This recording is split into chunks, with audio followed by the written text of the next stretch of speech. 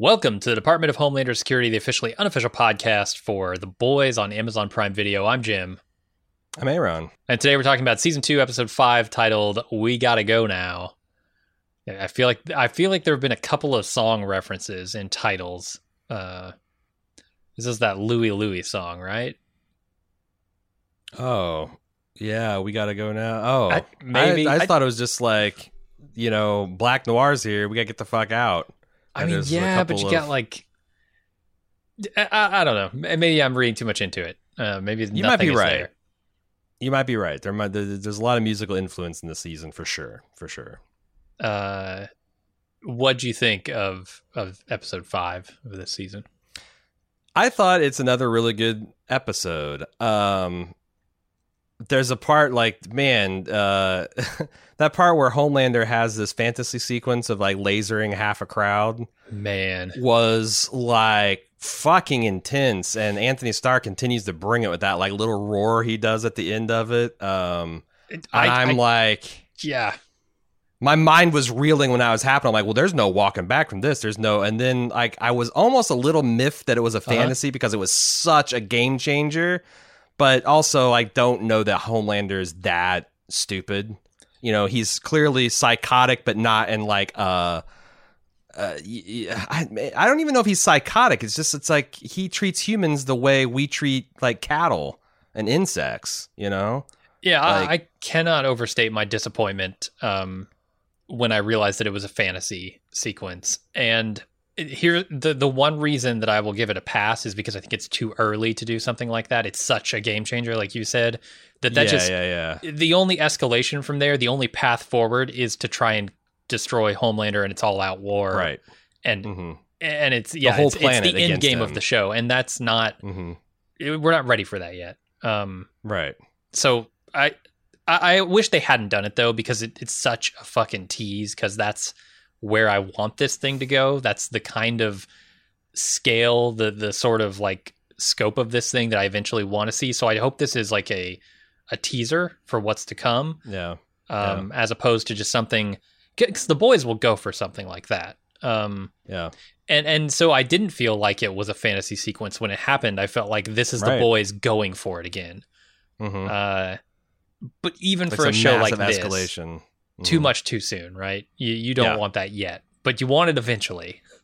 You do, and just like it just paints the picture of him being like this literal Old Testament god, this figure out of mythos that can kill with just a glance, just by like looking at people, he just cuts half of them down in this very horrific way, and it also felt like a payoff from his casual lasering that got him into trouble. But the reason it worked for me is because they needed to pivot him into running into the arms of Stormfront. Mm-hmm. And I felt like this, like him thinking, I can't do this by myself. I've somehow lost the grip on this. I don't have it. And him having to realize that like there's two ways he can go.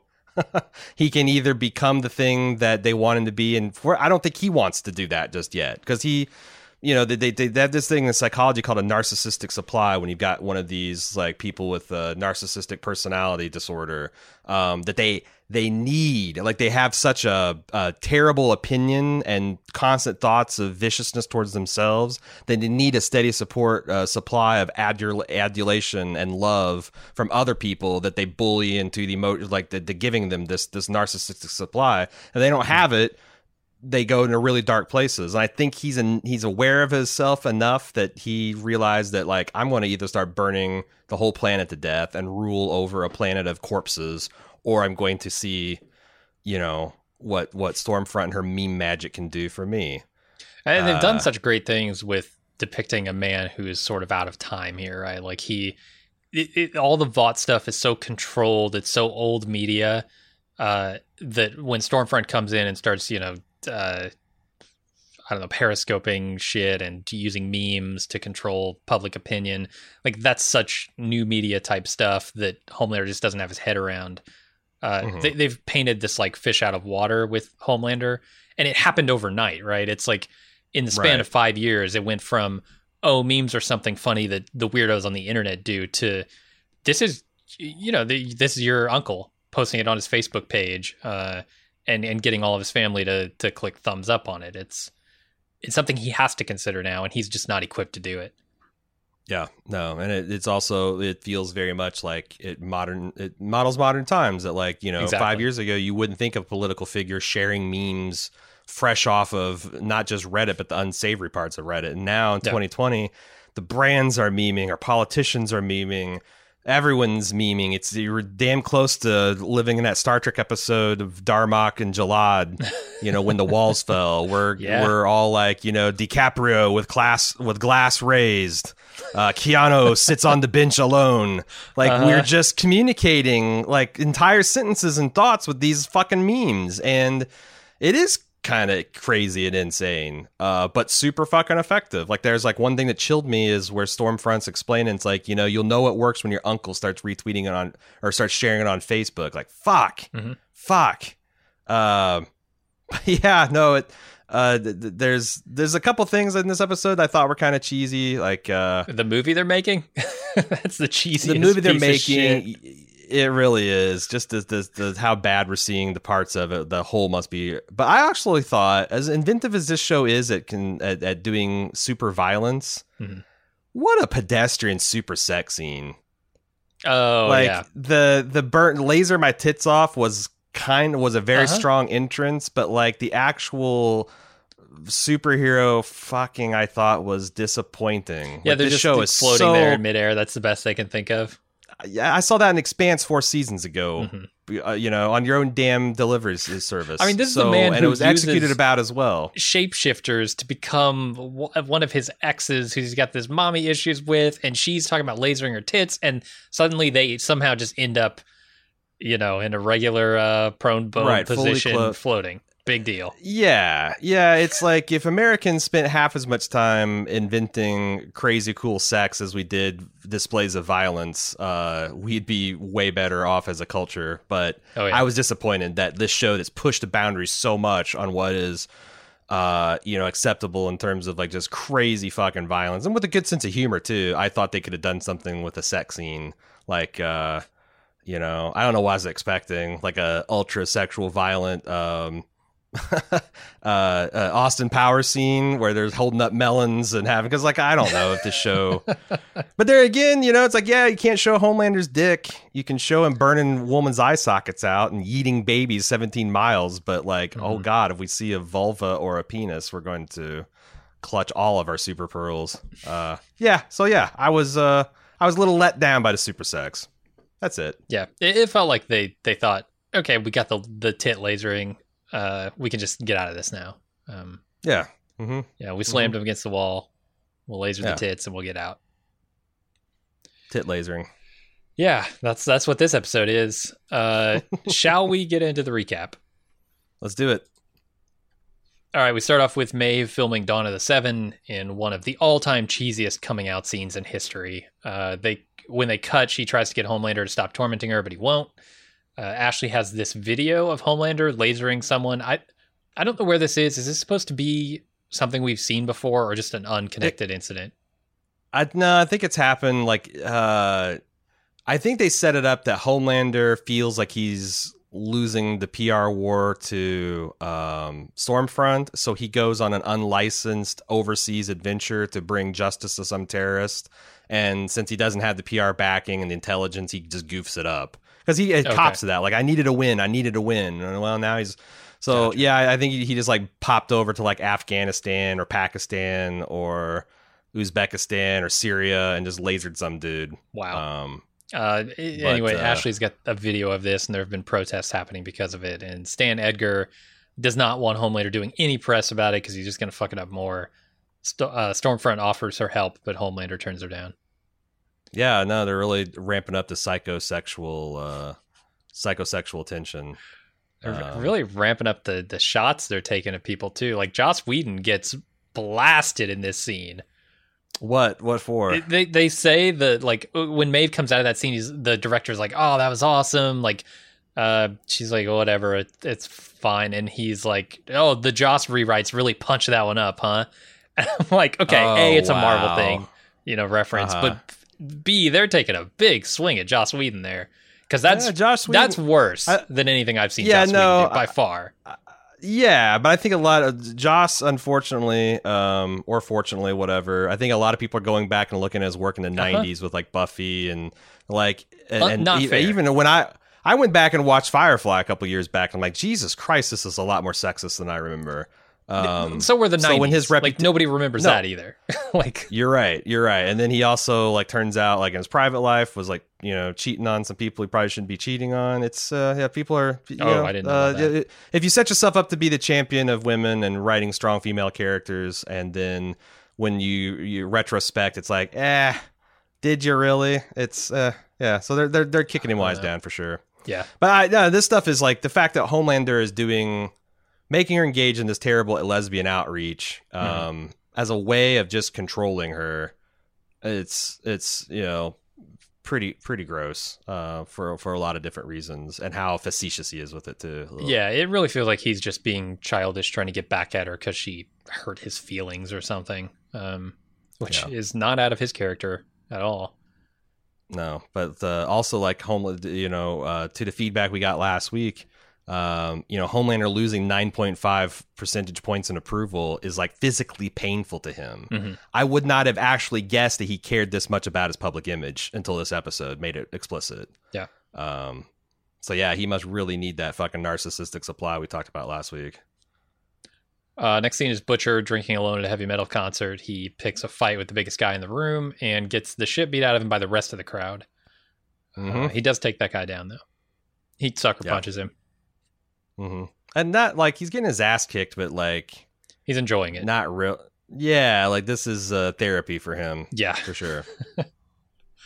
So then he goes shopping for first aid supplies, which is just Tylenol or something. And a bag of frozen peas to put on his face. Huey calls up to tell him that Liberty is Stormfront. They found that out last episode. Butcher doesn't sound great, and Huey's sad that he didn't say goodbye, I guess. So Butcher apologizes kind of in that Butcher way, although a little more softly this time, a little more sincerely, and then says goodbye by destroying his SIM card. He drops that "You're my canary" kind of mystery, because if he that gives him something that like of a mystery that Mother and him can solve, which I thought was nice. That like Huey, I don't know. Like this episode actually did a lot for me to bring like Butcher and Huey believably together. Like it's an invented plot point, but like the fact that like Butcher had a little brother that he lost along the way was very protective. That like apparently physically and mannerisms reminds him of Huey. That like for some reason, I don't know. Maybe it's because I had a little brother that I was kind of protective of myself. But it instantly just kind of clicked for me. It's like, oh, this isn't entirely believable. Their relationship now fully makes sense, and I guess like it did for Huey too, because it feels like the way he's interfacing and working with Butcher is at a completely different level in this episode. And you needed to get that from someone other than Butcher, right? Butcher was never ever going to bring that up, not a million years. So this is kind of like the first opportunity. Yeah, it feels like, oh, they're just dropping this plot point in here because they want to unite them, but also, I don't know where you get this information other than someone who knows Butcher from childhood. Yeah. Which we haven't seen until now. So yeah, some of this feels a little low-key lifted off of the Fast and Furious franchise, because they did with Jason Statham's mother, who's played by Helen Mirren, and she's a gangster too, and like these are literally the same characters. But if this is in the comic book, that might predate it, but also like this this mashup culture, like what is even plagiarism anymore, Jim? Borrowing this stuff from them, like I guess it's all fair game. But you're right. You needed some third party to honest broker this thing between and the cool aunt is as good a choice as any. I'm not even sure MM has that information, even though he's known Butcher a lot longer. This goes further back. Yeah, I think you're right.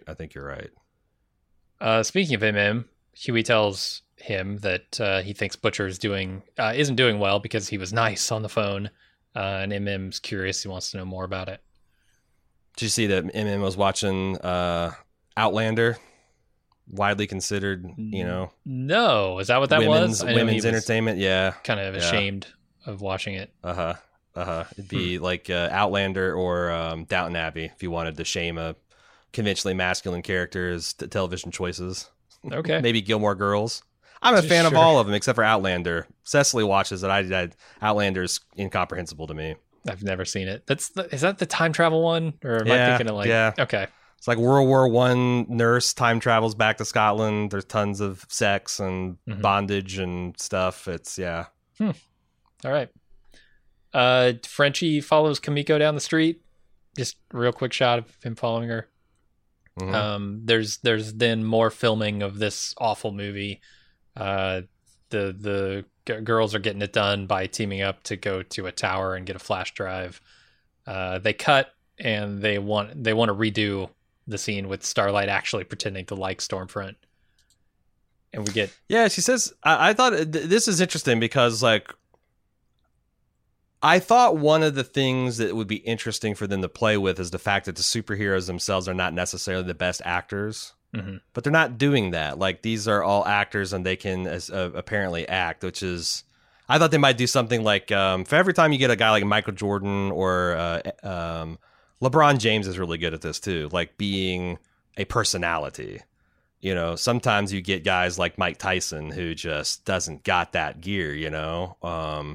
You have guys like Peyton Manning's really funny, but then a lot of other people are not, you know, like you either got it or you don't. And I thought they might play with some of these guys just being really labored, but no, they all act like pros, except for maybe Starlight. So I thought it was kind of... Yeah, I thought it was pretty quick thinking on her part to like pivot to like, no, I just really amazed at your natural acting performance. Yeah, it's the elephant in the room here with this movie is that it's called Dawn of the Seven, and they're missing like half the seven.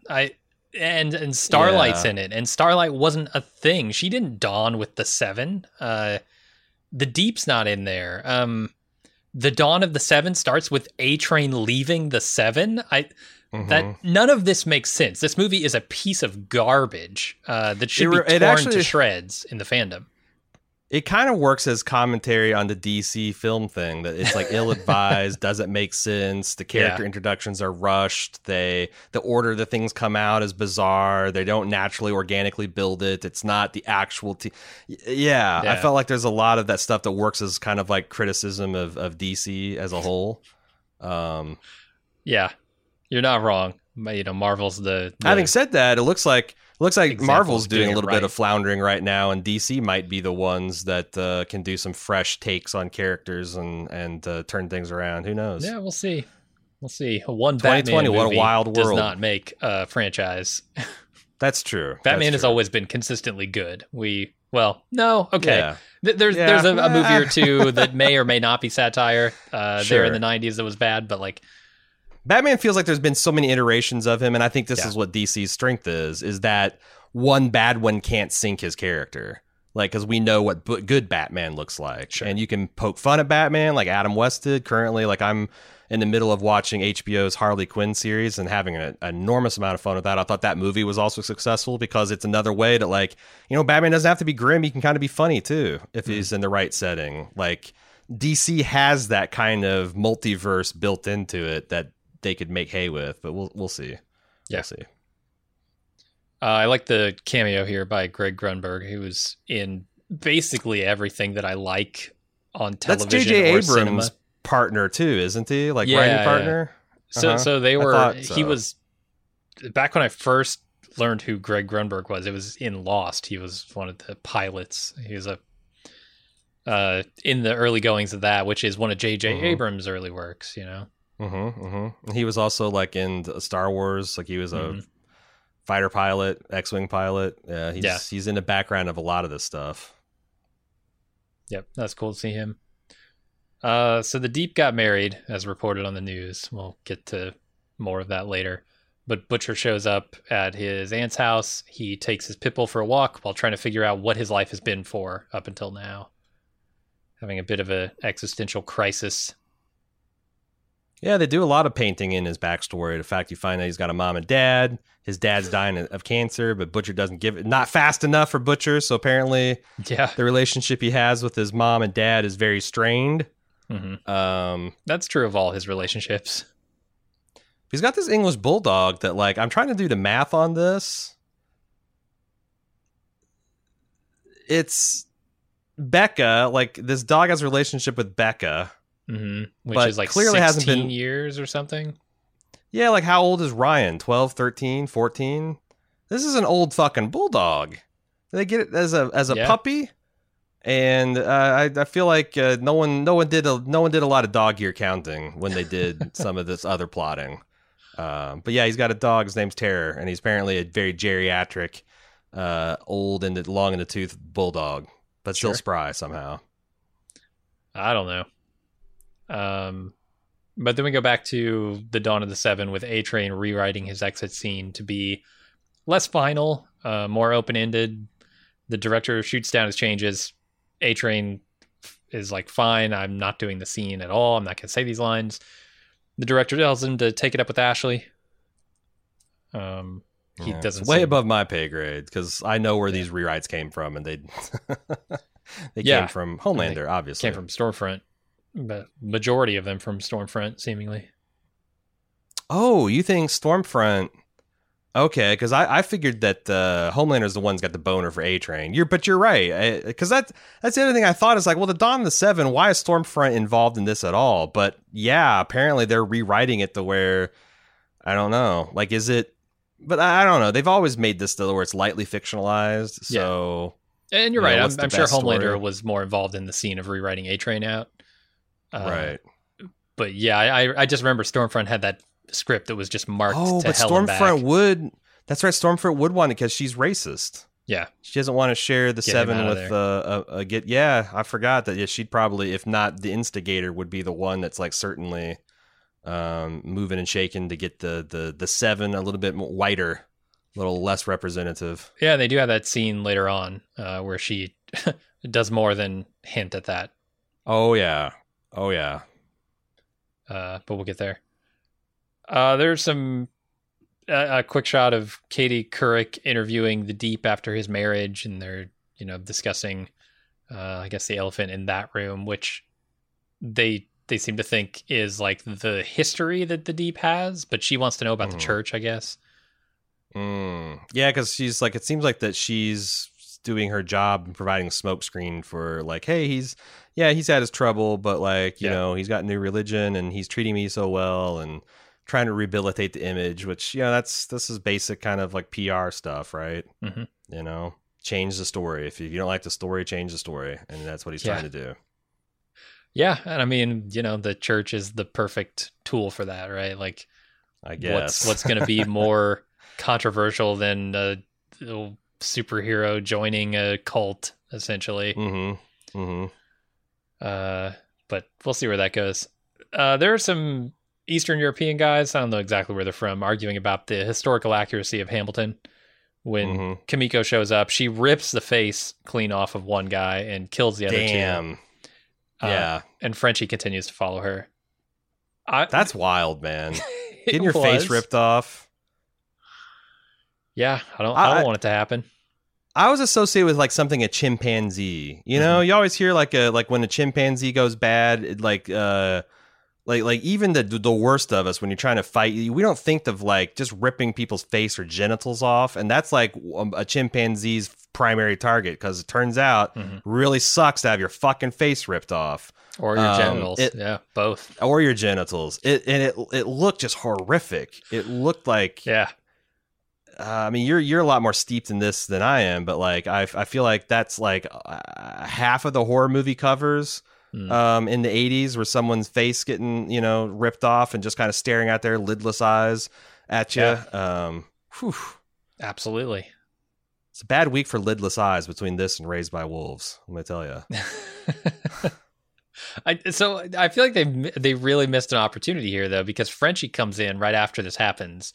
He's still following her, and he looks down and he sees the skin on the floor. I feel like it would have been much better if they just had him slip on that.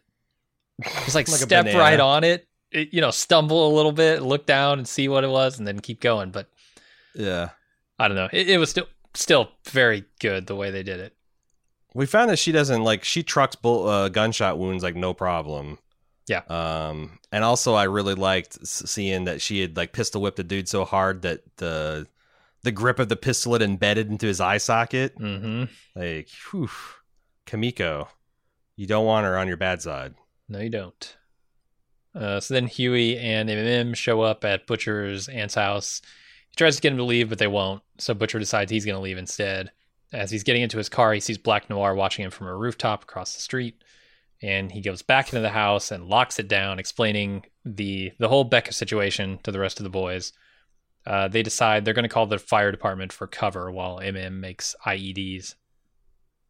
Yeah, there's a lot of really cool stuff here. The fact that like Butcher just can't be honest about the fact that his wife, cut him out.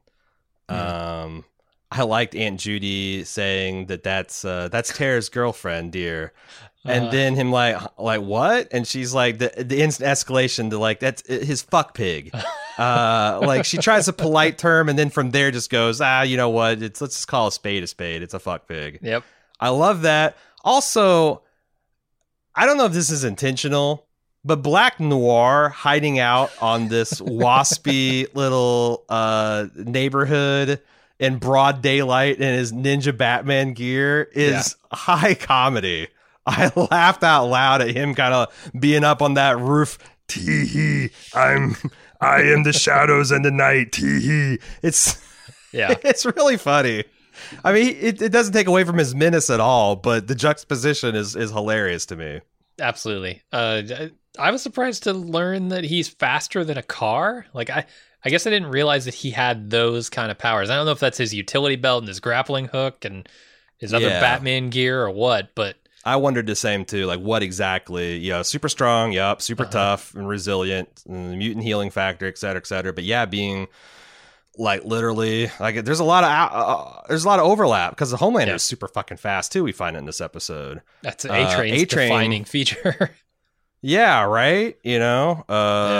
That's kind of a problem for A-Train. Of course, I guess that's why also maybe they're replaceable because it seemed like there's been more A-Trains because they talked about like 3 different versions of the fast guy that they always have on the team. Mm-hmm. Maybe that's one of the reasons like him and the Deep are always on the bubble because like, you know what? We're all pretty fucking fast and you can talk to Fish. Wow. Nobody else can talk to Fish though. Where are you going to be when you need me to talk to Fish, huh? Right. It'd be like if everyone could also communicate from Fish, but just not as great as a range, Like you're really splitting the powers pretty fine here too. So then Annie sees her mother at the craft tent, talking to Stormfront. Turns out they have talked about the Compound V situation, and her mother is ready to make amends for lying to her all these years. Stormfront says something here that makes Annie realize, or it's a look or something that makes Annie realize she knows about the Compound V leak and that she was the one who did that. Yeah. Why is Stormfront inserting herself in this situation? I guess with the hindsight of seeing the whole episode, it's probably because she wanted to have some kind of confrontation with Starlight, so that she could, spring this trap on her, this confidence trap. Yeah, I mean, she's embedding herself thoroughly into the Seven, right? This episode was all about embedding herself, and last episode to a degree was about embedding herself with Homelander, winning his good graces, and I think like and not even that good might graces, be her mission. Setting something up, setting some dependency up. Yeah, this might be her assignment, right? I mean, Stan Edgar picked her, made her part of the Seven himself, so she might be there specifically to get into all of their dirty laundry. And we also know that beyond a shadow of a doubt, they know all about her extracurricular stuff too, because as Huey said, they've been moving her around like the Catholic Church moves pedophile priests. Like, they're deliberately, they know that she's a known quantity and she's being pushed to the Seven now. Why? You're right. She might actually have orders from the top. Yeah. I like this scene with her mother. Like, I get that Starlight is resistant to accepting an apology. It's a big betrayal that's happened. But she's not even apologizing. She's like, well, lots of parents did it. As a way to easily get ahead through your child. I fucking hate her mom, man. Huh. Okay. I thought there was a partial explanation and a partial apology here. I don't know. Like, I don't think just coming in and saying I'm sorry is going to fix everything. Sure. This is going to be a process.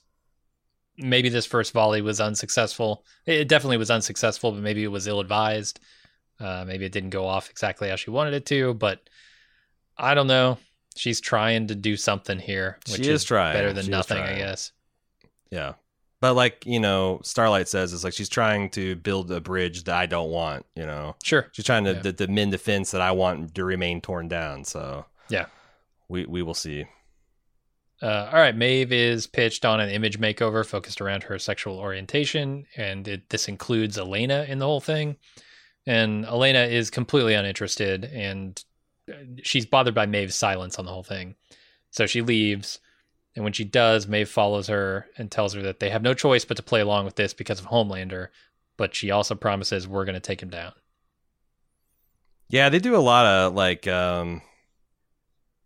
I guess I'm on board generally with corporate America embracing LGBT causes because it's better than being actively hostile against it. But this is the other side, that it's just mercantile, it's market tested, it's disingenuous. It's also like in their rush to promote these gay relationships, they're erasing bi people. Because it turns out Maeve's not gay, she's bisexual.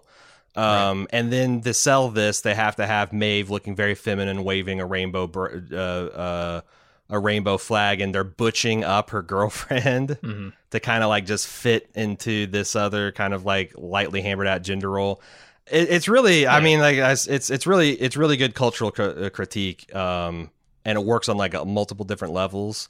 But then underpinning everything is just the quiet desperation of like, my God, we have to play along with this, or this madman will kill us. He'll roast us alive.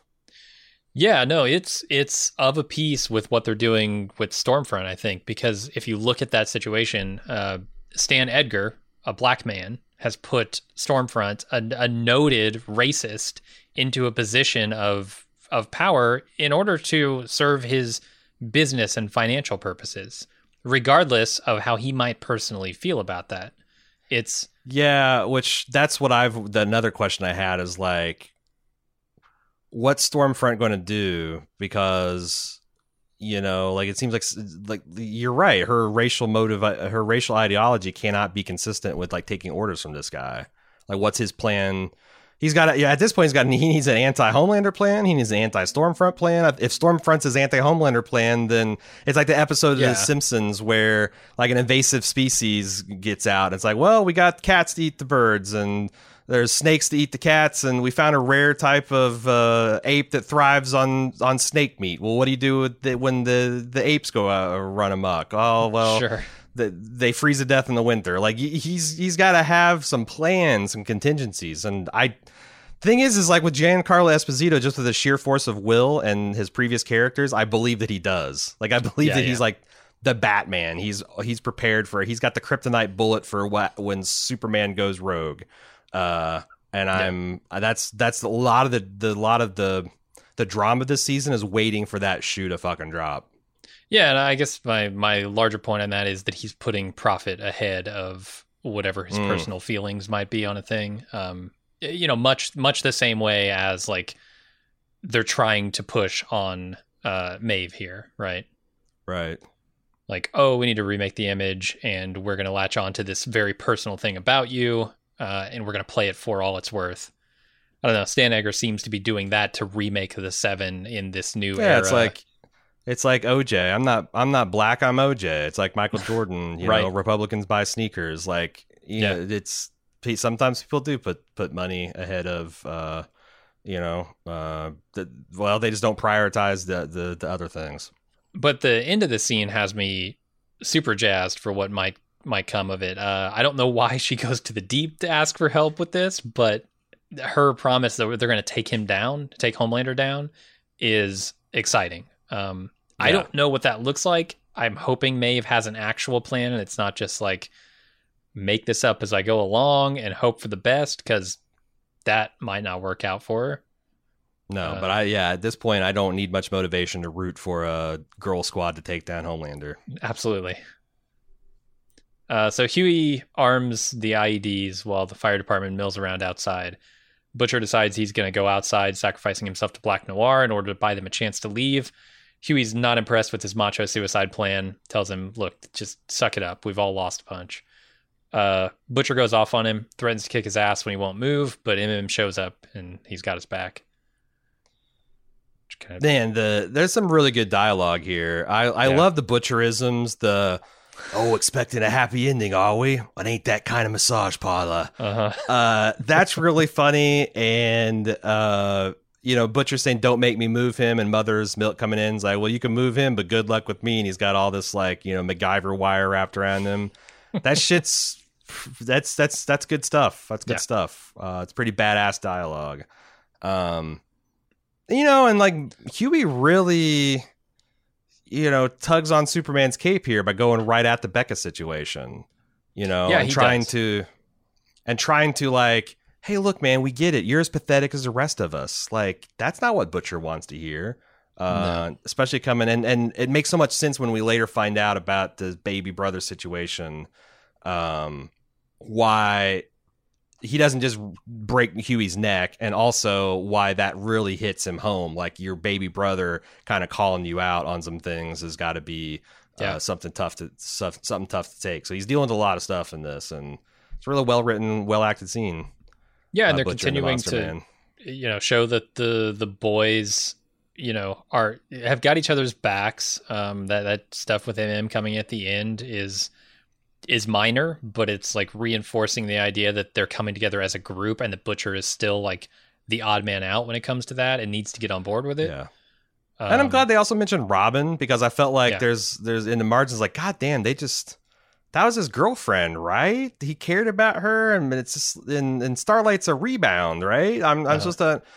I'm glad that they mentioned that he's still fucked up about that. And that's something that you always got to adjust your grade of how Huey's dealing with it, because damn, he went from 0 to 60 real fucking fast, 0 to 100. Yeah. And I like that they actually called back to that, even though I kind of wish it was more of part of his character. But it's nice that they're actually giving lip service to it anyway. Frenchie follows Kimiko into a church where she picks up info on her next target. He finds out that she's been working as an assassin for his prostitute therapist. I don't know, Cherry? Side piece, yeah. Cherry? I don't know how to say it. He begs her to stop, and they get into an argument that he can't understand, actually. And it ends with him saying, fuck you, and her taking the next hit job. How do they know each other? Frenchie? Is this just like a remnant of them using the gun runners and the drug runners and stuff, and she's part of that, and she got to know Kimiko through it? Yeah, this felt a little disjointed, because I can almost buy that Kimiko was following Frenchie the way Frenchie was following her. Okay. Or that she was part of the boys and just like those people were around. But she wasn't. I mean, she was a MacGuffin last season, and she was only important to the boys to her relationship with her brother in early goings of this season. So I was confused, but also maybe Frenchie's ex-girlfriend / slam piece / psychiatrist is just the person you go to if you want, the hooked up. It's like what's the veterinarian and. No, the veterinarian in Better Call Saul, the guy that like sets up all the big jobs.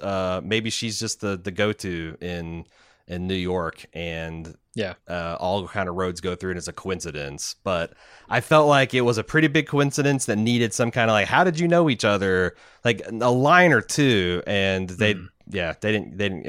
It's also entirely possible that there was a connection last season, or even in the margins of this season, I just didn't pick up on. But I did feel like it was a little disjointed. Yeah, maybe she's like the Al Swearingen from John Wick, right? Like, yeah. She's a facilitator. Yeah, she's a facilitator. Yeah. Okay, the Deep does a commercial for the Church of the Collective, which A-Train watches, thinks it's bullshit. Stormfront insinuates some racist shit about the purity of the church, which pisses him off. And then Ashley tries to talk to A-Train, talk him into doing the scene as written. And in order to accomplish that, she has to threaten to fire him for breach of contract. He does the scene, and they just quickly move on. It's wild because are they going to take is that Maeve's plan is to take all the disaffected cast-offs of, like maybe that Lamplighter also got forced out and team up against Homelander? Because giving A-Train this scene with Stormfront on the way out doesn't make sense to me narratively. Like, who cares if he finds out that she's a virulent racist? Yeah. No, and he's got this relationship with Annie. I think, there's going to be some coalition here between. Although it's all like the B tiers, right? Like the Deep and A-Train, a superhero who's the fastest man but can't run now. The Deep can talk to fish. Starlight is like third. Yeah, it is a ragtag misfit. The Goonies / Dirty Dozen. Yeah. They're not the bravest and finest. They're just the people that answer the call, I guess. Yeah, I mean, I could see the Avengers assembling here. It's just it's taking its sweet time. Well, there's also kind of interesting thematically if you take Stormfront literally that some people are garbage and some people are quality, and you just invert the definitions. Like her and Homelander are quality, and A-Train and the Deep and all these are garbage. Well, what if the garbage is actually the quality that team up to throw out the garbage? I think that's something interesting they could do thematically that they've set up the stakes for. Sure, it's another underdog story, and I think that's kind of what The Boys is in general. Ashley has kind of a monster scene that I didn't fully buy. Like, how long has she been in this cook pressure? Like, she was just a personal assistant to somebody. Yeah. And now she's talking about I don't know. She fucked a guy with elephantitis because she went on a bender for some stress position and stuff. Like, it felt all fake. Like, when did you do all this? You didn't do all this. Right. Yeah, I don't buy that that's her character. I don't like that line. I think it's stupid. It's a non sequitur. It comes out of nowhere. It's not like the Pippi Longstocking thing where they build it up, Right. Yeah. I don't know. I thought it was stupid. I did too. Don't like it. Didn't like it. One thing I did love is that A-Train, he's doing this final scene where he's given this speech, and he says, I'm leaving the 7 or whatever. And the Homelander turns around and it's not even Homelander, it's his stand-in. He's not even there to say goodbye. Yeah. Yeah, couldn't even be there. Couldn't be bothered. And then they just kick him. They're like, oh, that was great. If you want another, we'll do it. And he's like, no, I think I got it. Okay, on to the next thing. He's just garbage, right? He's done. It is pretty good garbage writing, though. Like some of that, thing is, I've been running my whole life. It's time for me to stay put for a while. No, it's the dawn of 7, but it's sunset for the A-Train. Jesus. It's really good, trashy, cheesy dialogue. Yes. It must have been a lot of fun to write and to shoot and to act. Yeah. But yeah, the fact that Homelander's not even Homelander, oh my God. It shows I don't know, it's an on-screen demonstration of bad writing versus good writing and how, they can slip from that right into the next scene, which is really good writing. And, this crew can do both of those things. Just A-Train emoting the bitterness of his send-off being this much of a oh yeah, one take, okay, it's good. It's good. Did you need anything? Yeah, he's such an afterthought. So Homelander lands at the protest and takes the mic with Ashley watching on the news, and she's freaking out. He tries to explain to the crowd that sacrifices have to be made for freedom, but the crowd gets unruly, and there's a soldier who gives him the finger, and in return, the crowd gets a laser, which is just fucking devastating. Turns out it's all fantasy, and instead of lasering the crowd, he just flies off. Man, this scene, so they've established this in the background as kind of, I think, as an AOC type. Okay. This Congressman Newman. And I felt like even more they leaned into that. Although she's, I think, supposed to be older than Alexandria Ocasio-Cortez. But she's like, you're the viral video of you dancing like an Egyptian blew up, kind of a reference to the viral video of her doing some kind of, I don't know, college thing where she was dancing happily. I don't, but kind of just kind of this young squad type woman that's causing problems for the establishment, in this case superheroes. is and enjoy. And then I just think this is a monster Anthony Starr scene. Yeah. Like there's something really chilling about the casual way when I was watching this the second time. Like he's still holding the microphone and just lasering the shit out of people. And towards the end of it, he lets out this kind of like primal roar while he's doing it. I mean, the special effects are doing a lot of heavy lifting, but like, yeah. And then you see the aftermath of all these burning corpses stacked on top of each other. And the widescreen of it cutting through the crowd, or the wide angle, is fucking ferocious. My mind was blown when this happened. And I'm trying to half think of me wishes they hadn't walked it back, but that my brain understands like they needed to. Yeah. And it's like, the crowd is being cordoned off by like these walls of corpses that are being instantaneously created. It's really as bad as the first scene was, where he just casually lasers through somebody and then takes off. This is a 1,000 times worse. But then, like I said, that's a big reach when you're doing this big acting, where you're literally roaring. It's hard even as a villain to get away with that. You need a really monstrous Ray Fiennes gets away with doing this with fucking Voldemort a lot in Harry Potter. This is about the most grounded psychotic roar I've ever seen out of somebody. And again, Anthony Starr, what a fucking monster. Yeah, he's incredible, and he's so versatile. Like they're asking him to do so many things in all of his episodes. It's an actor of less caliber. And this guy hasn't done a ton of stuff that's been high profile, but he deserves to, because he's killing it. Yeah, he's so great in Banshee. He's so good in this. And the thing, what I really got out of the first watch is when he jets off and the crowd just erupts in a roar of their own. That's super dangerous for Homelander, because like the crowd thinks they've beat him. Yeah. They've run him off. They have power. I don't know how much that helps you in an actual war against Homelander, but the fact that this guy can be kind of repelled is got to be a shot in the arm for the resistance, I guess. And that smile is just like stretched over his face the whole time when he knows he's losing this, right? And yet he has to keep on the face as if he's just given the speech that's going to calm everyone down and everything's okay now, right before he flies off and then freaks the fuck out.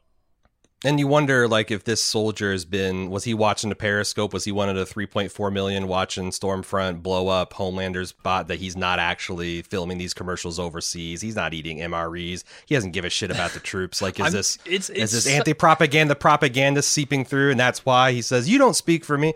That's pretty good stuff. It's such so this is what they're going for. But that scene where they're filming that ad with the military and Stormfront is like periscoping it and saying, oh, this is all just a set, they're not in the desert. That might be the same soldier from that scene. And the fact that I don't know is kind of the point, right? Like the military is featuring in that only as a prop for the rest of these superheroes. So I wouldn't recognize him because he's on screen for like half a second and the camera cuts him off most of the time. This might be the same guy. Sure. Yeah. So then we go to Black Noir, still waiting when the fire department pulls away. The boys go down to their aunt's taffy room, which is her drug den, actually. I don't know. Taffy room is such a good name for this. Is that a thing? It is. I don't know, man. But if I had a den like this, I'd start calling it my taffy room. her affordable alternative to healthcare. yes, privatized healthcare. Yeah. It's great. There's something about like in that Weeds sort of sense, like something about the old lady who's running the drug operation out of her home, her, the perceived image versus who she actually is, that I love. Sure. Oh, real quick before we move on, there's a quick scene in the last where Homelander's jetting off when she's watching his performance, where she runs her fingers through her hair and she's like losing her hair. Literally tears her hair out. Yeah, well, is she like, because there's this big thing on like Twitch where they say people are balding, where you get so mad that you're bald, you're losing your hair, you go bald, you're balding. Is she balding, or that losing your hair is sometimes like coughing up blood in the movie? It's a signature to just something else going on. Are they doing? Is there something that they might be doing with like a Dr. Manhattan plot where like long-term exposure secondhand to Compound V can be harmful to people?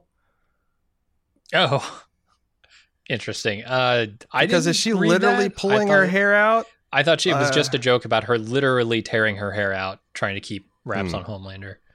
I went to like there's some greater fulfillment to this. Could be, especially when the camera lingered on it. So Homelander watches the video of his protest performance and has a lot of trouble holding it together. He goes to Stormfront for advice, and she gives him a bunch of memes that she hopes his uncle will post on Facebook. Yeah. Who is Stormfront on the phone with?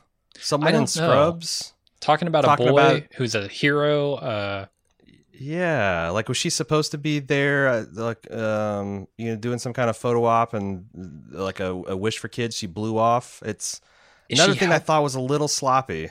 Like, was that supposed to be referencing the guy that the it might have been a kid, it might have been a dude, I don't know, that Homelander had lasered in that video, maybe? And she's like arranging with the protesters or something.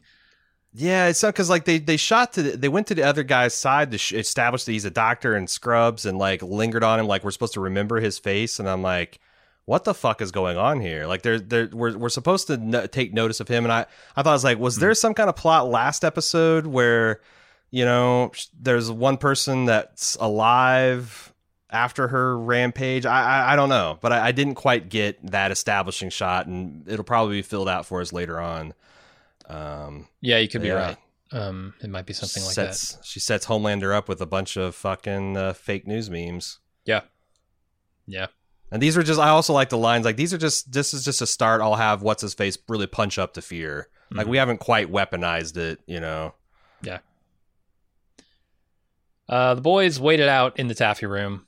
Huey finds out the Butcher had a little brother who was a lot like Huey. The Auntie. I don't know her name, actually. Judy. Aunt Judy. Okay. Judy tells him a story about Lenny, who's Butcher's little brother, keeping Butcher from killing a kid out of anger when they were young. The IEDs start going off just then, and Black Noir smokes them out. Butcher decides he's going to stay behind to cover the rest of their escape. The boys come together instead and get their asses kicked by Black Noir. They're all about to die when Butcher decides he's going to play his trump card here. Photos of Homelander's son. He threatens to release them. So Stan Edgar calls. I guess he's got a camera on Black Noir at all times. Did you tell where is that camera? No idea. The crotch, right on the crotch. Yeah, man. They zoomed. I froze frame, and I'm like, is this on his knuckle? Is this on his collarbone? Is this his actual like weird spider eye from? I don't know where the fuck that camera is, but it's somewhere. And I wonder if are all the heroes wired and mic'd up like that, and do they know it? That's a good question. Like why? Black Noir clearly knows it, right? Or if he didn't, he knows it now. Like I wonder if he's a little bit more in the fold, than some of the others are. Like, where Homelander has enough independence to consider stepping out. Like, what's Black Noir's deal that he can't conceive of that? I will say that I thought it was a very effective way to build tension, those heavy footsteps and then the explosions and then long pause, more heavy footsteps and more explosions like that. It really, like, without seeing it, like, sold, Black Noir, not that we needed to, but really sold him as this unstoppable thing that it's just a matter of time. Wonder what the house looked like. Like, as those explosions are going off, I'm thinking, neighbors, the house must be insane right now. What does Black Noir look like? And they show that, which I thought was awesome. They show it all. Yeah, but he's got all the shrapnel, just covered head to toe in shrapnel. Looks like a goddamn hedgehog. Yeah, no, it looks like Hellraiser. It's crazy. It's like,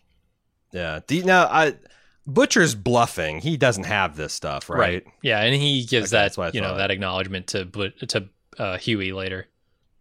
At the end of this scene. But yeah, it works. Stan Edgar makes the deal with Butcher over the phone.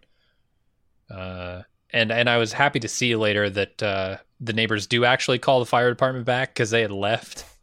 And so now they get called back to deal with these explosions. And it's like a kind of a good cover story, right? Because there already was an established gas leak in the neighborhood. Yeah. So now you got this house that got exploded. Well, that can happen. Mm-hmm. So then the Deep hands out books to the hungry homeless. They are less than thrilled. Can't eat a book.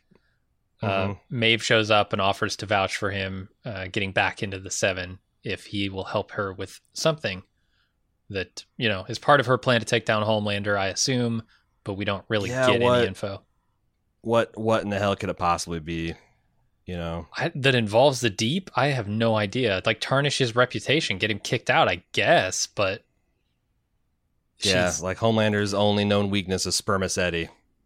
And the Deep's going to have to crack open another sperm whale's head to get it out. Like, I don't know. It's so bizarre. What the Deep, he's like the least of them. But I don't know. Maybe he knows a lot. Maybe he's got knows where a lot of the bodies are buried. Maybe. Because didn't the Deep last know, he was one of the ones that knew firsthand because he'd gone investigating the wreckage. He knew that Homelander killed that senator. So maybe it's a blackmail rather than like, I need your help. Yeah, there's something about, you're sloppy because the Deep was poking around the wreckage and saw that the engine was neatly bisected by lasers or something. He's got like the goods. Like I wonder if he could like literally get that thing off the bottom of the ocean and prove it to the world that the Homelander killed a senator. Black box, right? Yeah, you could get something. I wonder the black if box that records if a plane is lasered in half. Oh yeah, that laser alarm went off. It could have the last transmission, the captain going like, "Holy shit, Homelander's like open up firing on us," and I don't know. Absolutely, but I wonder that to me is probably what they're going at, because what the fuck can the Deep do? No, you're right. I think that's a really good guess. I thought it was really funny when he's handing out these books and Maeve comes up and he's like, "Oh, you want to check it out?" She's like, "Fuck no." Yeah, Fuck no. I have no interest in this religion. Yeah, but I can be the woman that says that you're not a piece of shit. Yeah. It's like, he's already got one, though. It's true. He's got the paleontologist from Vassar, but maybe that's not as good as Maeve. Probably not as good as Maeve. Yeah, I mean, certainly doesn't have the clout that Maeve has. All right, Annie sneaks into Stormfront's trailer while she's out filming a scene and hacks into her computer. I use hacking in the loosest term possible. When Stormfront returns to her trailer, Annie covers by chewing her out about talking to her mother. Stormfront has figured out her entire involvement in Compound V and that leak. And that's fine because Annie can threaten to reveal that she's Liberty. They all have informational leverage. Stormfront seems unbothered by that whole thing, though. And Homelander shows up to thank her for advice, which is working. She seems to have the better winning hand. I am very curious about the Sage Grove thing, Yeah, there's a lot of emails about Sage Grove. I wonder, because remember when we were watching season 2 of True Detective and there was this, some kind of super secret rich white guy society in the redwoods of California. I wonder if they're trying to gesture to that, like kind of some kind of secret society. Could be. With some kind of weird religious practices or whatnot. That's the thing that I thought of. I mean, it's just a breadcrumb for now, and I don't have any inside information on it, but that's where I'm going for. Some kind of secret rich guy, white guy society. Yeah. This scene makes me hate Stormfront even more. Sure. Her attitude. Ugh. Disgusting. It is pretty clever. I like the frame of it being like, "Oh, look at you, you can act." And then when she accuses the V and says, "I don't know what you're talking about. The magic's gone. The performance is just not working for me anymore." It's a pretty good way to shine somebody on. Yeah. Can't stand it. All right. The cops show up at Auntie's house. Butcher promises his dog that he'll get Becca back and says goodbye to his aunt, Judy, and gives Huey a thankful nod as he leaves. This is kind of the coming together, but also the ripping apart of the boys, right? Because he's going after Becca, I assume.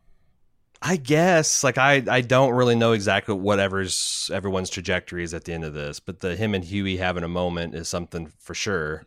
But yeah, where this goes now, I don't know. I feel like the boys are probably going to go investigate Stormfront's background to see if they can dig up some dirt on her. Dig up some more Liberty dirt, yeah.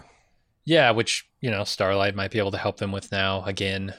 And then Butcher has made a solemn vow to his dog that he's going to get Becca back, so I assume that's where he's headed to hatch some plan there. We'll see.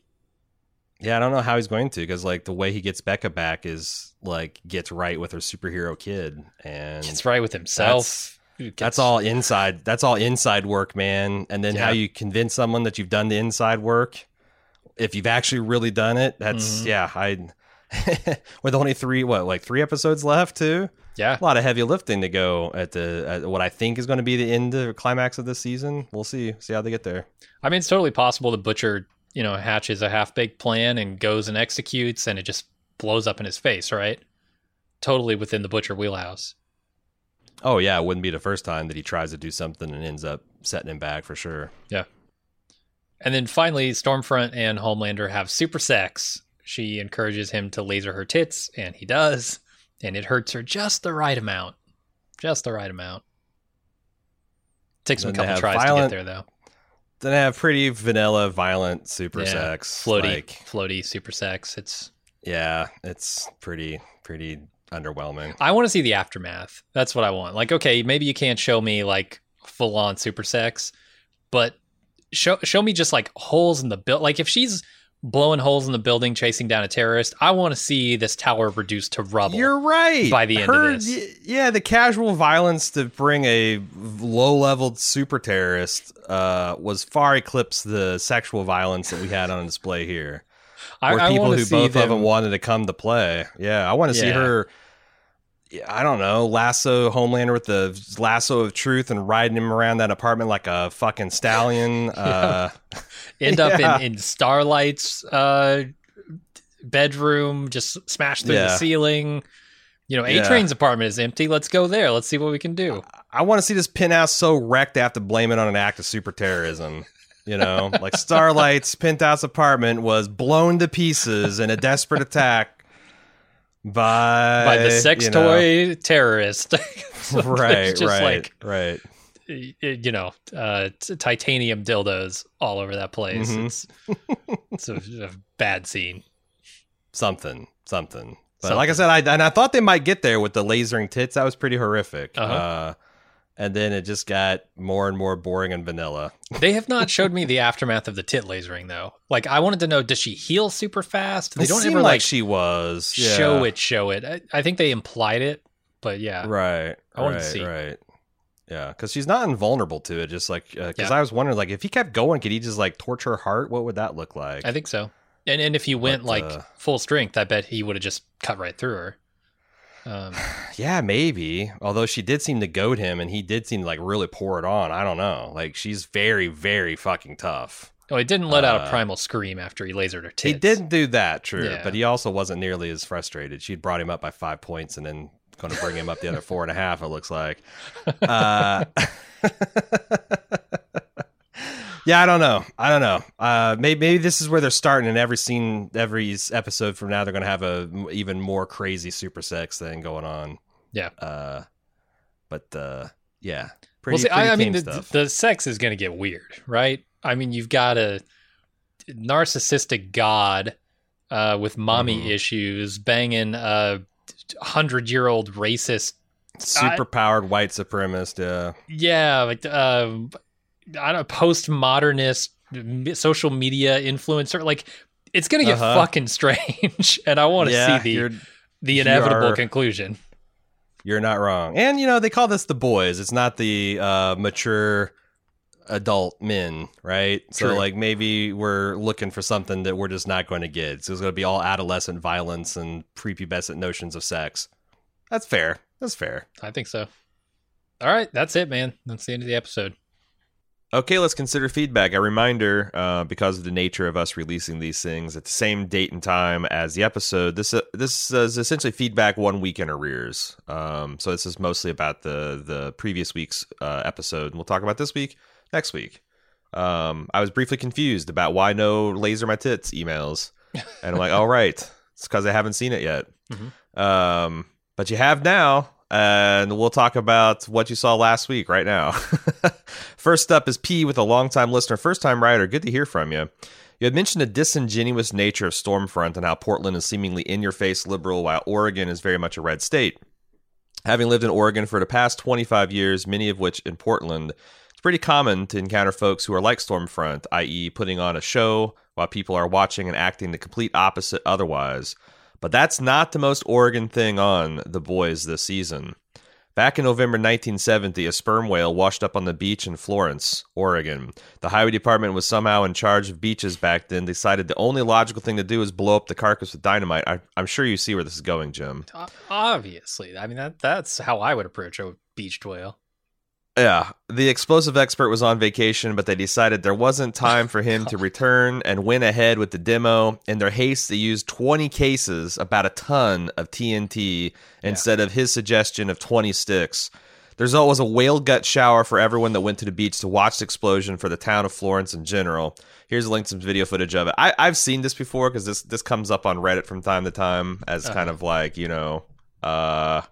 what else can go wrong kind of post, and it's spectacular. And I can't believe we didn't talk about it because it did kind of remind me of the visuals from that incident.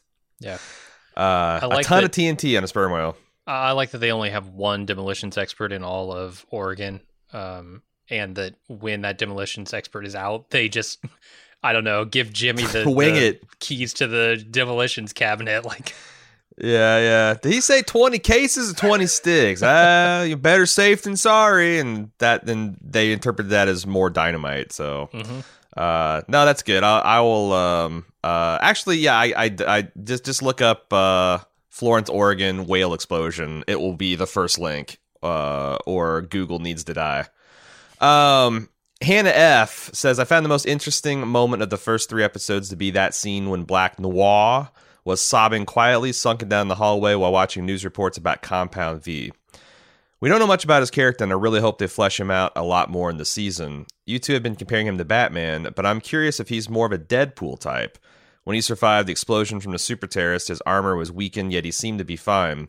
I really hope we get more background on him. Perhaps he was raised in a lab like Homelander, yet that scene of him crying implies a humanity and maybe even remorse over his actions.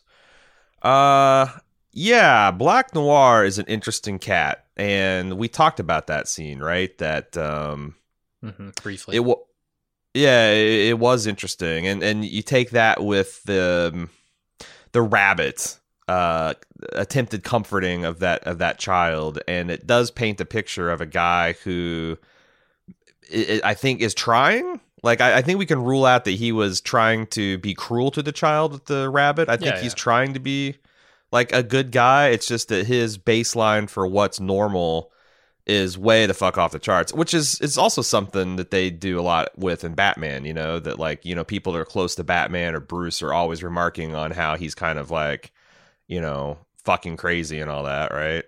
So, I think he's a really interesting guy, and I could see him, if there is that core of goodness. It does feel like they're eventually going to come down to a civil war amongst the 7, right? You're going to have the Stormfronts and Captain America, what's his name? Homelander, versus the ones that have either been cast aside or still haven't lost completely their touch with their humanity. And that would be interesting. And I think, I don't know, Black Noir, depending on what his damage is, could easily be on the quote-unquote good side of that. Probably gonna have some challenges humanizing him, whatever that means in a superhero story. Like, they're doing it with Kimiko, I think, pretty well, but they had like that platform of her brother to bounce, her stuff off of. Who does Black Noir have, right? Like, Black Noir doesn't seem to be connected to any of these people in any real meaningful way. Like, none of them are. But also he doesn't speak. So like, scenes to get like details of his past out are going to be very difficult. Yeah, even Kimiko, like, she doesn't speak either, but she's got her face. You can see kind of like what she's thinking and feeling with just had the camera linger on. To do that with, I'm not saying you can't do that with Black Noir, but it's going to require a lot of mime skill, a lot of physicality, and some creative camera work. We'll see. We'll see if they can do it. And that's why that shot was so good, right? Because it says so much about his past, about what he's been through, just in a single shot with no dialogue, nothing. Yep. Moving on to Davin, watching Stan Edgar stand up to Homelander in the fashion he does got my wheels spinning. There's no way a man who's just a regular dude puffs his chest out and stares down a psychopath like Homelander without some kind of security measures. The last podcast you guys mentioned, what if there's an anti-compound V, but that's one of two things. You've also mentioned Edgar maybe having some powers of his own, and but maybe the other is that he has a soup on his side that is strong enough to kill Homelander, but mentally stable enough to understand how running a billion or even trillion-dollar company works. My thought is that Lamplighter just retiring never sat with me because clearly these guys don't retire. They're either being killed or kicked out of the Seven. What if he took a step back after being recruited by Edgar to be his muscle? I can see Edgar seeing this and wanting to bring him in to be a kind of check and balance system for Homelander after he cooked the inside of Stallwell's head, Madeline's head. Mm-hmm. What do you think about this? Because to be honest, we don't know. I don't remember hearing much, if anything, about Lamplighter at all, other than he was part of the Seven before. Yeah, he's Starlight is replacing him is how we joined the narrative. Right. And so I don't even know that I can speculate on that. It seems to me like the obvious person he'd be bringing in at this point is Stormfront, because we know that he personally brought her in, and she seems powerful enough, I think. Like, I don't know. I actually don't even know the full extent of Homelander's powers. I don't know how invulnerable he is. I don't know how, like, can he turn back time by flying around the earth, right? Like, those kinds of things. Could Stormfront stand up to him? I don't know. And I know even less about Lamplighter, right? Yeah, I mean, she stands up to a tit lasering, but who knows? Maybe Maeve could do that. It seems translucent probably because his skin was impenetrable. Like, it's very hard to see who could beat who in checks and balances and not knowing anything about Homelander's weaknesses. And Lamplighter, it's like I have no idea about his power level or whatnot. Homelander's been the leader of the Seven for a while, and that implies that he's got the most power. But I don't even know if that's... at him, you can tell. Yeah. I don't even know if that's true, though, because, like, is Superman the leader of the Justice League? Or is it kind of like a consortium? Like, it's like ruled by the consent of Batman, Wonder Woman, Aquaman, Superman. I don't know. I mean, I think he's the most powerful of the bunch. It is interesting. And then, they could develop him as a powerful character and him being kind of like... or maybe Stan Edgar has a whole bevy of these retired superheroes that are personally loyal to him because they're getting a pension or whatever, or they're hoping to be replaced, like rehomed rather, like Stormfront, rehabilitated and changed around. But we'll see. Matt comes in, says, last week in some of the feedback you were asked to contemplate a Homelander weakness, maybe a compound V nullifier. I think you've also mused about what possibly could take down someone so powerful. I've been thinking about it too, not in regards of what could, because there are many things that could. A kryptonite compound V nullifier, Homelander's son being more powerful than him and rising up, a team up of all the best superheroes to take him down, etc. While those things are possible, what I'm really wondering is what options are there that are actually interesting, as in what has not been done before. It seems like all these options above would be sort of repeating some sort of tired superhero formula. What I like about this show is that it seems to subvert and renew, or do something entirely new with the genre, all while grounding it to be more real world, satirizing and critiquing our current reality. That being said, what do you want to see? What do you think would be the most daring way to take down or not take down the big bad, which is Vought/Homelander? The more I got to thinking about the problem, the more I thought a proper Season 2 climax would be us expecting Homelander to be taken down in some big fight, but actually for the show to twist the other way, his true self being revealed to the world in a dark and tyrannical ending, the heroes and whatever plans they have widely failing, almost an Empire Strikes Back type of downbeat. That reflects on the downbeat we have in our current society, and might be an exclamation point on November. I don't know. That's what I want to see. Something daring, subversive, reflecting of the new and now, and also somewhat being new. Can they do it? I'm liking the show, and I hope they can. What do you think, Jim? The show continues to subvert and has Homelander essentially, I don't know, be some kind of dark king?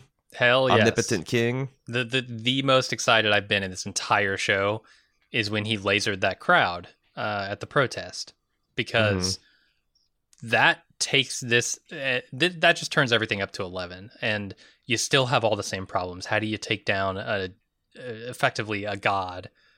And if you have no known solutions when that turn comes, it's fucking terrifying. So yeah, go there. Absolutely go there. It would be interesting to have a scene where, like, literally all the world's nuclear-equipped nations launch their missiles at Homelander, and he just, like, flies up in the stratosphere and does some kind of death blossom where he just takes them all out, takes all the missiles out, and then there's nothing. Like, that was your best shot, and he just soaked it up. Yeah. Or if he just lets all the missiles detonate on him and he's still untouched. Like, holy fuck. Like, God. When I was reading this email for the first time, the thing I kept thinking about is so many people took this logic in with them to late game Game of Thrones, and a couple people pointed out that, like, you can't subvert all the way to the end usually, because the ultimate subversion to an ending is the never end, right? Sure.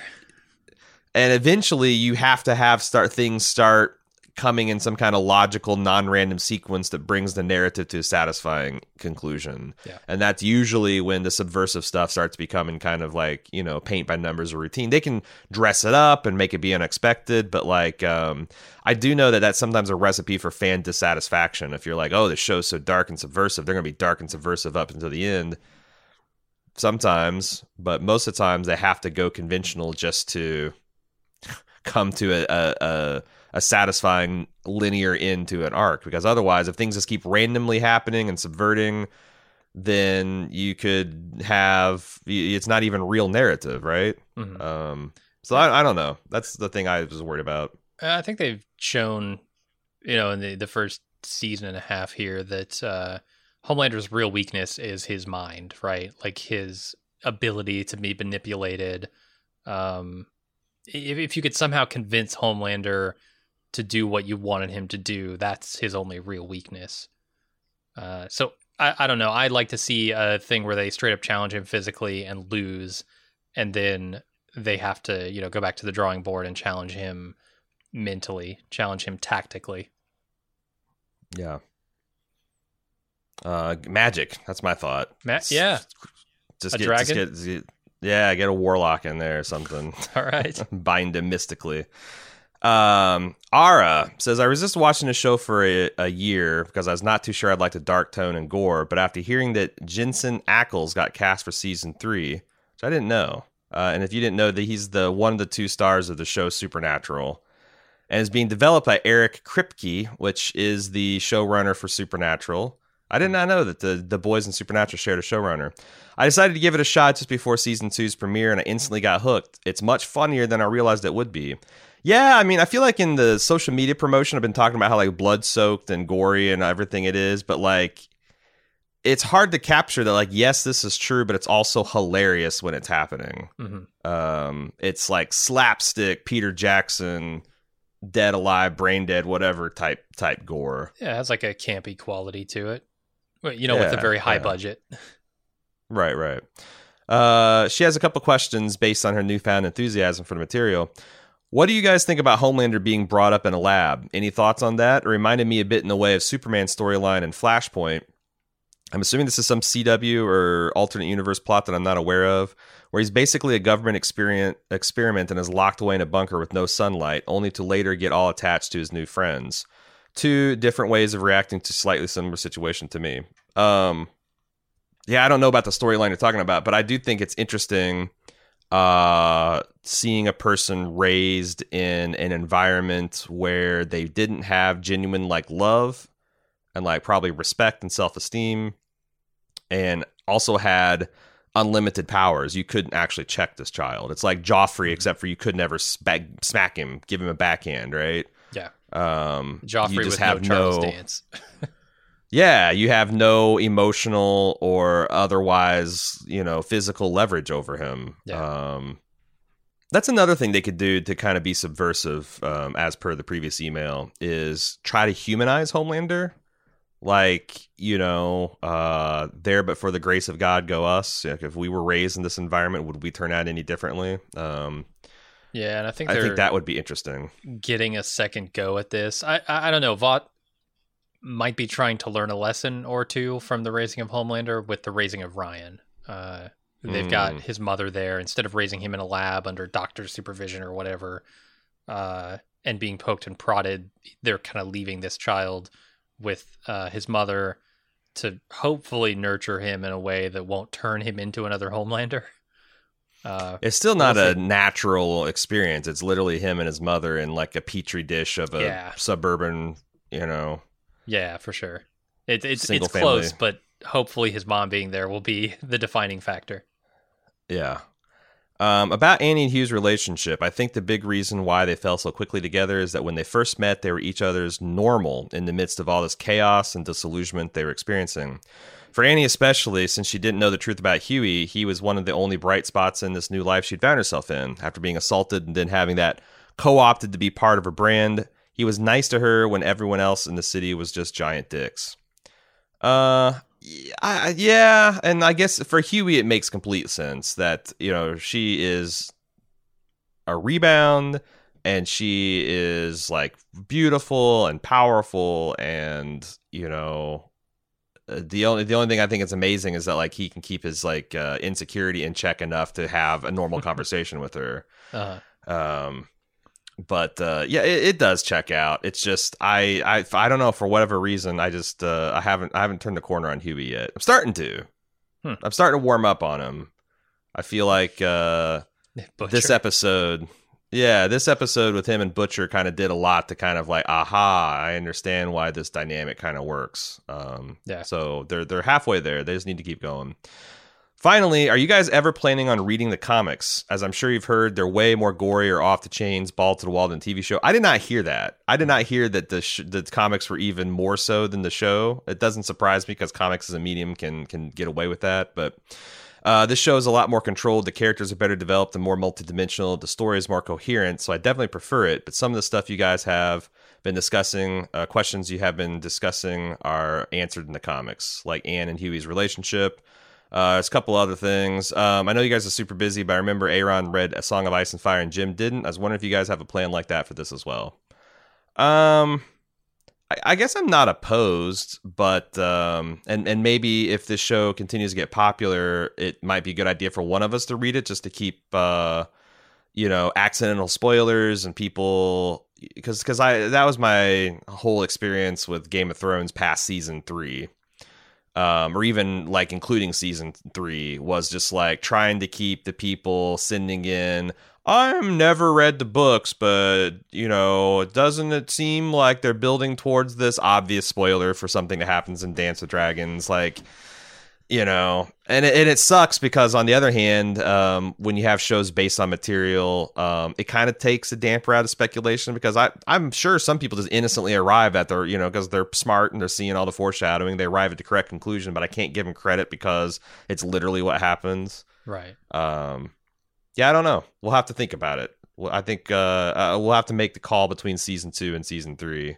And I imagine if anyone it'd probably be me, because I don't think you really truck with comic books that much. Not so much. Like I'm not opposed to them. I just don't choose to read them most of the time. And I like to kind of remain pretty oblivious to the source material. I think The Expanse is like the one place where I've indulged a little bit reading the books before the show. And it helps because the creators are so enmeshed with the both works, right? Yeah. They kind of feed back in on each other and enhance each other, and maybe that's true of The Boys as well. I don't know. Maybe I would like seeing some of the extra gory bits. But yeah, I'll probably stick with the show on this. I don't think that Garth Ennis is credited as any kind of like creative input in the writer's room and whatnot. I think it's just a straight adaptation, like story by or something. Yeah. But I don't know. Like I said, I could see being interested in that. But I do, because some of this more pulpy stuff, a lot of times, like I was constantly disappointed in The Walking Dead that they just didn't do the fucking Walking Dead storylines. Yeah. They kept on like adding stuff and inserting stuff and stretching stuff out, and it was constantly frustrating. Now, I don't think this is the same type of show, or it has the same kind of like budgetary cynical budgetary restrictions and demands to keep using the same sets and stuff like that. But like, it is something. I even wonder, as we're covering season 9 of Walking Dead, do I like this better just because I don't know what the hell's going to happen next to compare it to the comics? Like, if I had read the comics and the whispers, would I be like, oh, I can't believe they did this alpha instead of other? I don't know. Sometimes it blows up in my face. But we'll figure it out in the off season. Jack from Norway, I really appreciate Stormfront's depiction as basically the embodiment of 4chan, an alt-right counterculture, ironic racist. Whether she's Liberty or her daughter, she represents a progression of white supremacy culture in America and how that ideology from Southern law enforcement in the KKK era to now is being represented in meme-sharing, quasi-nihilist, I'm just joking, bro, anti-establishment bigotry that you see in groups like the Proud Boys and the Patriot Prayer.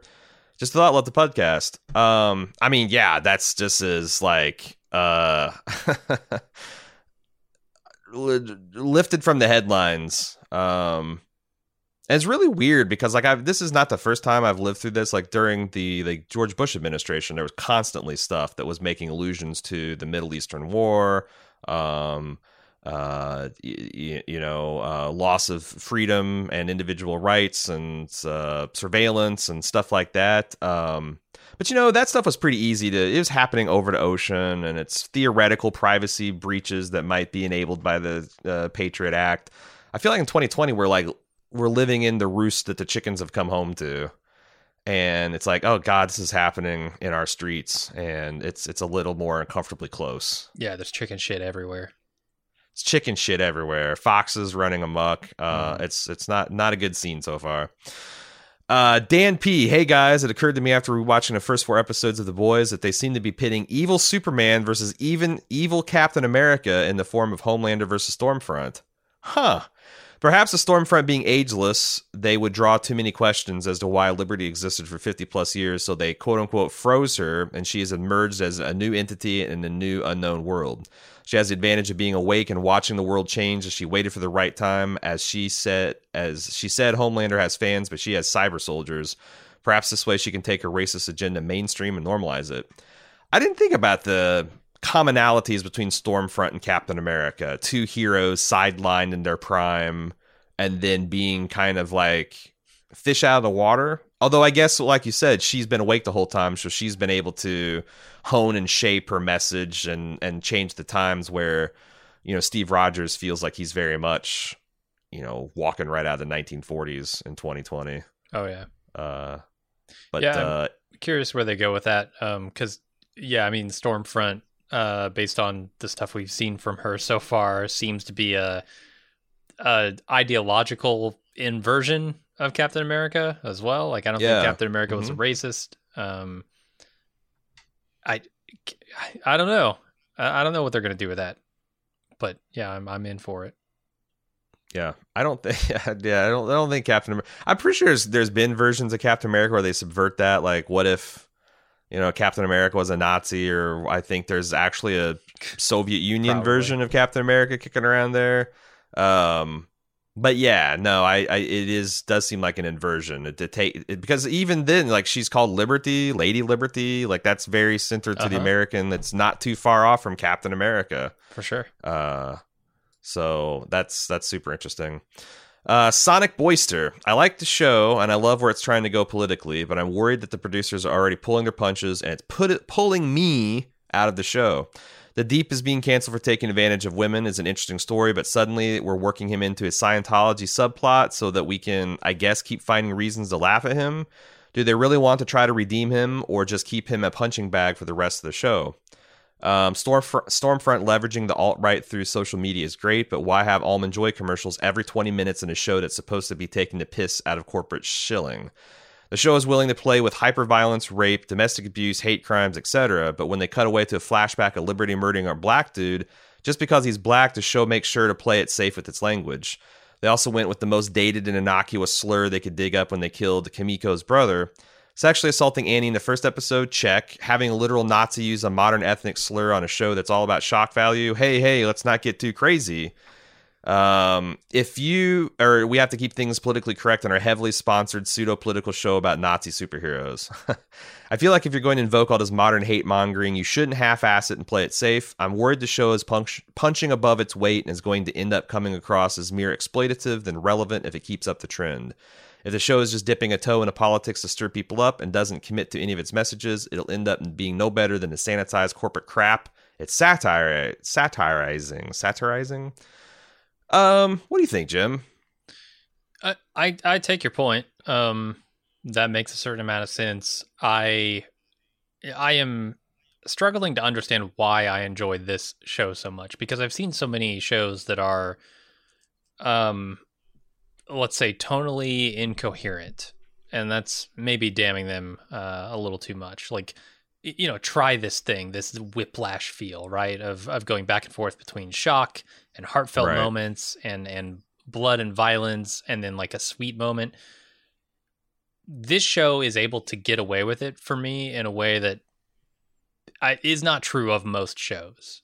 And I don't know why that is. It's something, maybe they're just walking that tightrope perfectly down the middle to keep me engaged.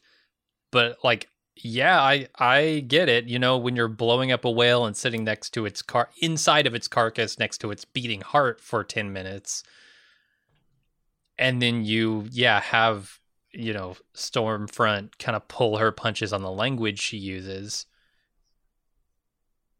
I can see why, you know, you might sort of go, oh boy, this is going to just water this thing down.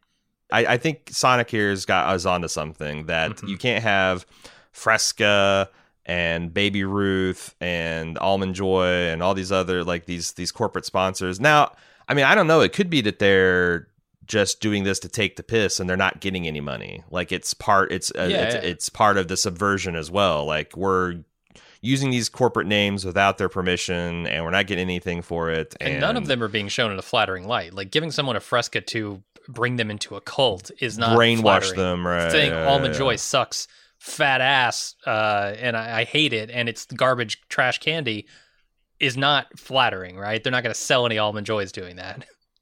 But I mean, there's also no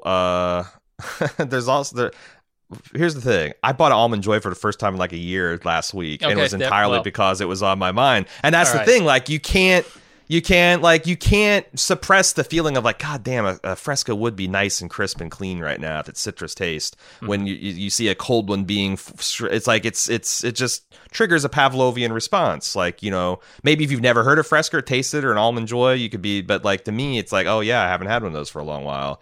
So like, yeah, and even there's a thing where it's like, isn't that Poe's law? Like, the more sincere a parody you make something, the more it becomes indistinguishable from the thing itself, because the more accurately you parrot someone's racist notions, the more it's like, oh shit, you're actually making an effective argument for them. So yeah, it is. I didn't even notice that, but it is very weird that you got this super racist character that's lynching a young black man, and they go into the soft slur pile to do it. I don't know.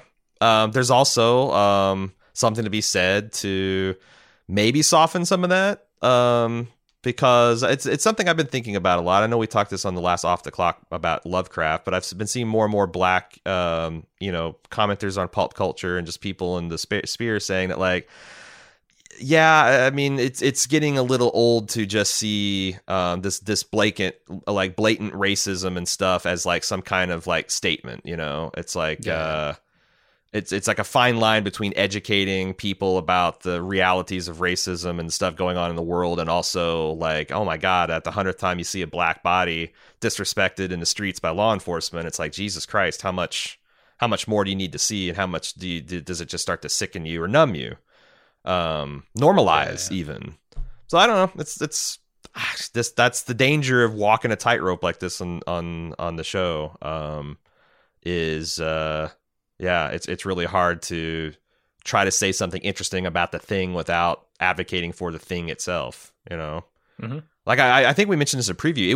I wouldn't be shocked at all if you start seeing Homelander signs at actual protests.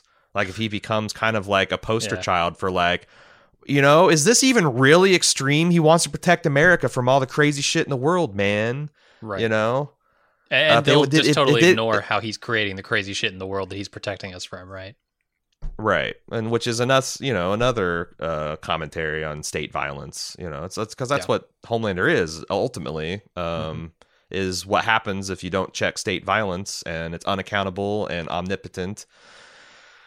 Turns into something twisted and evil. So it's a challenge, and it'd be interesting to see if the show continues to walk it, and what we make of it going forward. That's all the feedback we got. If you'd like to send us feedback, of course, it's easy. Send it to dhs@baldmove.com, and we will consider it for the next episode. We've got another really good one coming out next week. Make sure you're getting that feedback to dhs@baldmove.com. Of course, we also have our forums, forums.baldmove.com, where people are discussing this every week. Otherwise, we'll see you next week. Until then, I'm Aaron. And I'm Jim. See ya.